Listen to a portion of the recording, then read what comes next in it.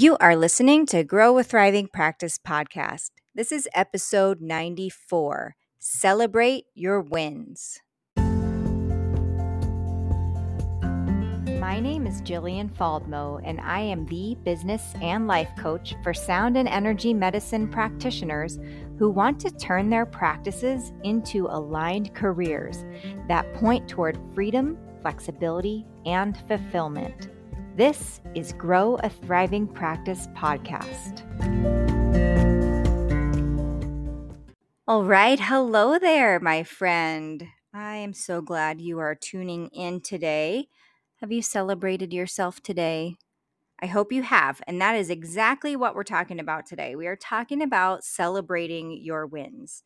And I mentioned this practice in the last episode, Don't Quit Your Day Job, but I wanted to give it some more attention because of how truly valuable it's been for me and my journey. This is a practice that I've adopted over the years, and that's really kept me in a growth mindset. Did you know that we have to put effort and intention into a growth mindset? Some people may appear that they just have it, but it is really something that we've either been taught or we've had to practice. Either way, we have to learn it. Some people learn it sooner than others, and that's okay. And I'm going to talk a little bit more about how, those of us that have a hard time or have had a hard time with a growth mindset, why that is. Now, one of the reasons is our human brains are just wired to look for problems and to look for what's wrong. Our brains are designed to keep us safe and out of danger. And we are generally safe and out of danger, but it's still on this program to look for things that are wrong. And so naturally, what we do is we look at where in our life is going wrong. We look at the gap between where we are and where we want to be. We look at how somehow we're not measuring up. We look at where others are on the journey and we beat ourselves up for not being there. And so while we're not to blame for this kind of thinking, because it's just what brains do, it is unintentional and unconscious. And in order to create a conscious life, we have to practice conscious thinking. And so let me tell you a little bit about my practice of celebration, that is. I call it a practice because I'm not perfect at it. But I ask myself at the end of each week, what are my wins? And when I do this, I think about my business, about my wellness, I think about my relationships, and I list all my wins for the week, big and small. And I list just anything that I consider progress. And I'll tell you what this does for your mind. When you list your wins, you're showing your brain evidence that you're capable. You reinforce the belief that you're capable, that you're competent. And when we continue to seek evidence of something, we believe it more and more. And when we believe something, we seek evidence for it, right? So it's this nice reinforcing pattern of like, I'm doing well, I am successful. Without this intentional practice, our brain will constantly seek evidence for how we aren't enough. So use your conscious mind to quiet your inner critic and the self-doubt and show yourself your progress each week.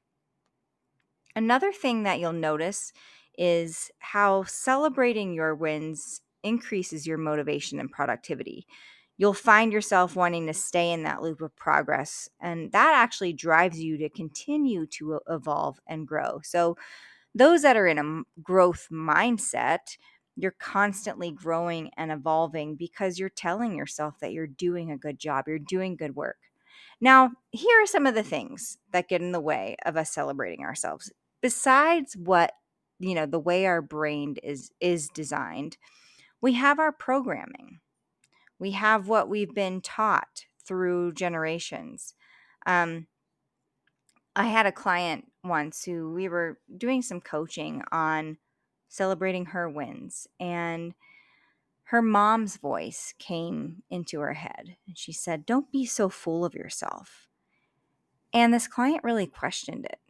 She said, why wouldn't I want to be full of myself? Right? We want to be full and embodied with our own light, our own unique essence. And to push that away is to push away our own life force. It diminishes our light. We are really created to be brilliant and vibrant and radiant. So why wouldn't we want to celebrate that? I found a couple things that told me why in a group tune that I did for the Grow a Thriving Practice community. We did a group tuning on receiving the vibration of celebration. And there were a few things that came up. One of the things that does get in the way of celebrating ourselves is not receiving the recognition and acknowledgement from our fathers. We were working on the right side of the solar plexus, and according to the biofield anatomy map developed by Eileen McCusick, that can have to do with our relationship with our father. So one of those things that came up was not receiving the recognition and acknowledgement from our fathers. And here's how that affects us. If we're not being celebrated in our youth, we don't learn to celebrate ourselves. And this can really lead to low self-esteem ultimately. We can really make ourselves small. Because if we're not celebrating ourselves, we're probably celebrating everyone around us, but it's like we don't feel worthy to be celebrated, right?